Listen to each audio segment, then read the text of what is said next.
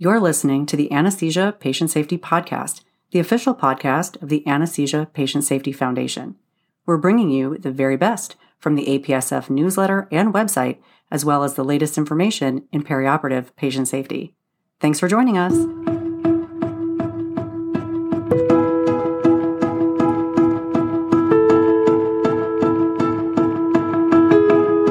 Hello, and welcome back to the Anesthesia Patient Safety Podcast. My name is Allie Bechtel, and I'm your host. Thank you for joining us for another show. Last week, we talked about look-alike and sound-alike, or LASA, medications, which include the following: medications with similar physical appearance related to the packaging, medications with similar names and spelling, and medications with similar phonetic pronunciation.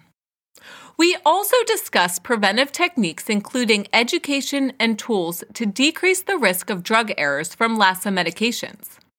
Remember, the Joint Commission recommendation is for all hospitals to have a personalized LASA list of medications.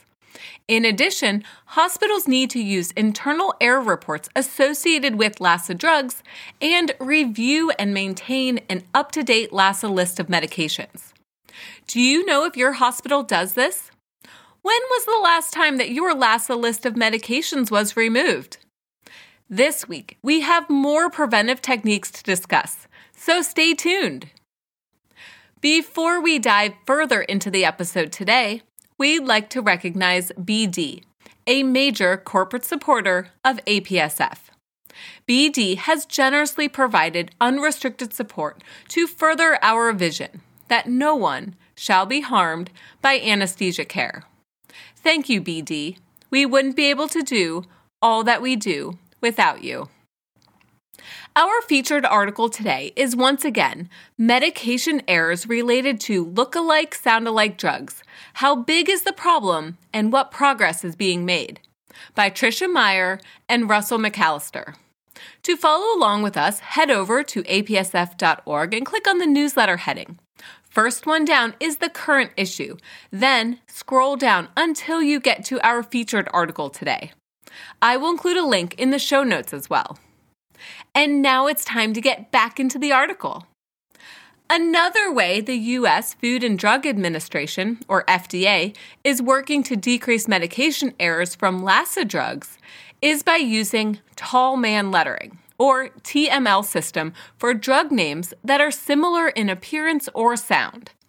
The TML system uses uppercase lettering in a portion of the drug labeling where confusion or mistakes may occur. The authors provide the example of the written appearance of dexmedetomidine and dexamethasone, which appear similar and may lead to confusion. Using the TML system, these drug names would appear as dexmedetomidine with a capital TOM and dexamethasone with a capital THASONE, so that when you read the label, your attention is drawn to the parts of the medication names that are dissimilar. The medications that have the TML system for this labeling modification are chosen due to similarities in the spelling of the medication name, especially if these similarities have resulted in a reported drug error in the past. Another tool created by the FDA is a computer analysis tool that measures the phonetic and orthographic similarities of the planned brand names of the medication compared to data sets from different sources that include pre-existing drug brand and generic names. This tool may be helpful to develop proprietary names for new medications that are less likely to cause errors. The American Society of Anesthesiologists has recently updated their statement on labeling of pharmaceuticals for use in anesthesiology in 2020. This provides education on the dangers of LASA drugs and includes a list of medications that are used during anesthesia care that have been identified as high risk for LASA. Check out Figure 4 in the article, which includes a list of medications used in the perioperative setting with tall man lettering. I will include this figure in the show notes as well. Here are some of the medications on this list: cefazolin, cefotetan, cefoxitin, ceftazidime, and ceftriaxone. Clonidine and quinidine, dexamethasone, dexmedetomidine, and diphenhydramine, diazepam, diltiazem, and lorazepam, nifedipine and nicardipine, dobutamine and dopamine, ephedrine and epinephrine, fentanyl and sufentanil, Humalog and Humulin, hydralazine, hydromorphone, and hydroxyzine, Solu-Cortef and Solumedrol. The Institute for Safe Medication Practices, the ISMP, has developed a list of often confused drug names related to look-alike and sound-alike characteristics. I will include a link in the show notes so that you can check this out. It would be very challenging to develop a list of medications that share similar appearances in packaging since there is a lack of standardization of packaging. It is important to keep in mind that LASA medication errors may occur at every stage of the medication use process, including procuring, prescribing, ordering, verifying, dispensing, administering, and stocking and storing.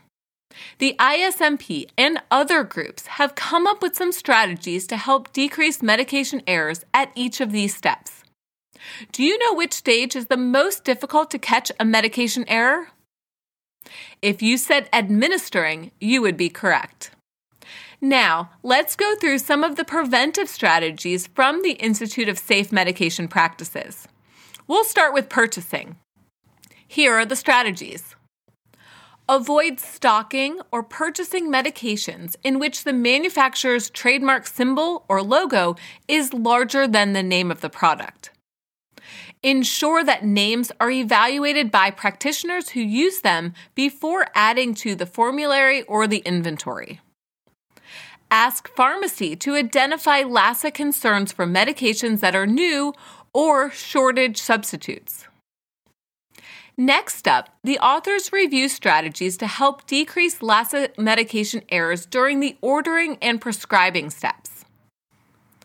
Avoid abbreviations like TXA for tranexamic acid, stemmed or stems like canes, or shortened names like Dex. Communicate the full generic name and or the brand name.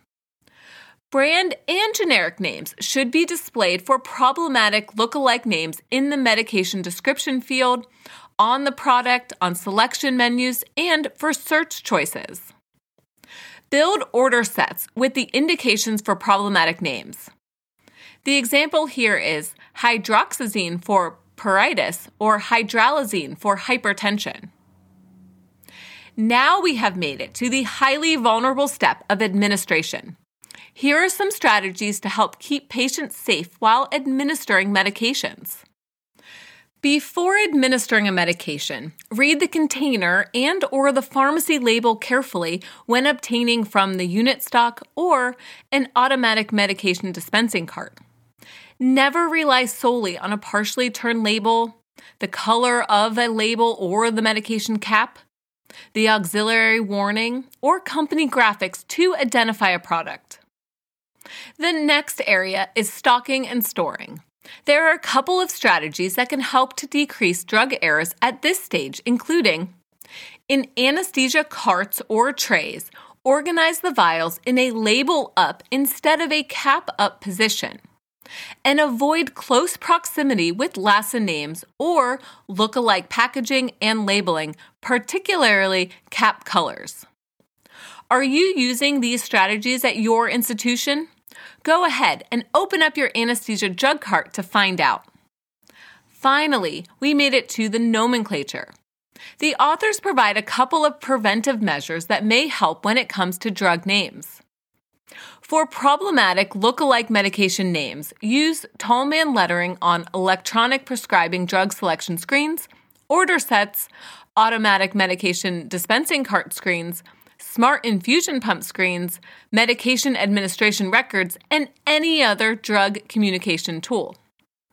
If short names are required to search for products or populate fields without entering the full medication name, require practitioners to enter at least 5 letters during a drug name search to reduce the number of medications, including those with LASA names that appear together on the screen.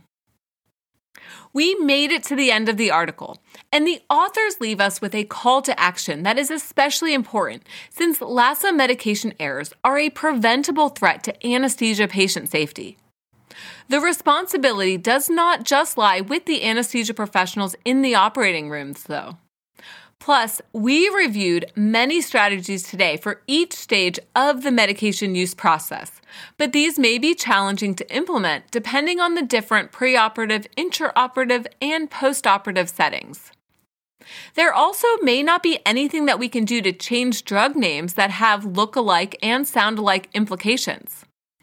Thus, it is imperative for healthcare professionals, safety groups, and professional organizations to continue to work together with manufacturers, regulators, and naming entities to decrease the look-alike and sound-alike risks for medications that are new to the market and in the pre-marketing stage. This is a vital step towards improving medication safety going forward. Before we wrap up for today, I also asked Meyer what she hopes to see going forward related to medication safety. Here's what she had to say. Well, there's no easy answer for solving the LASA drug problem.